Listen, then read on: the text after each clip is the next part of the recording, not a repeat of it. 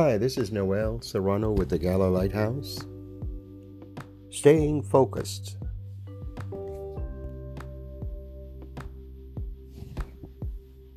Do not turn from the law to the right hand or to the left, that you may prosper wherever you go.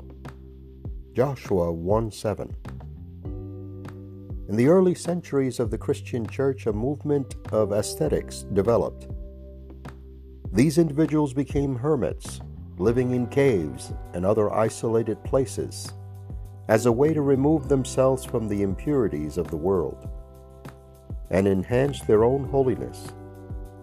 One of the most famous was Simeon the Stylite, who lived atop a stone pillar for 37 years, dying in AD 459.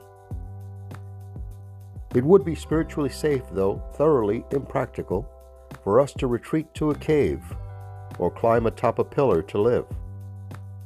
There is much in life to distract us as we journey through this world, but no physical protection can guard the thoughts and intents of the heart.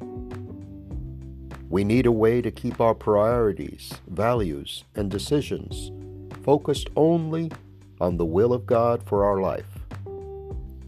The Bible refers to such choices as obedience, the outworking of the believer's committed faith. When Joshua was heading into the spiritually dangerous pagan land of Canaan, God cautioned him to obey all the word of God, staying focused, turning neither to the right nor to the left. A daily prayer for obedience is how we keep our eyes focused on Christ. But it's up to us to pray the prayer. This is Noel Serrano with the Gala Lighthouse, and the following has been a presentation of the Gala Foundation.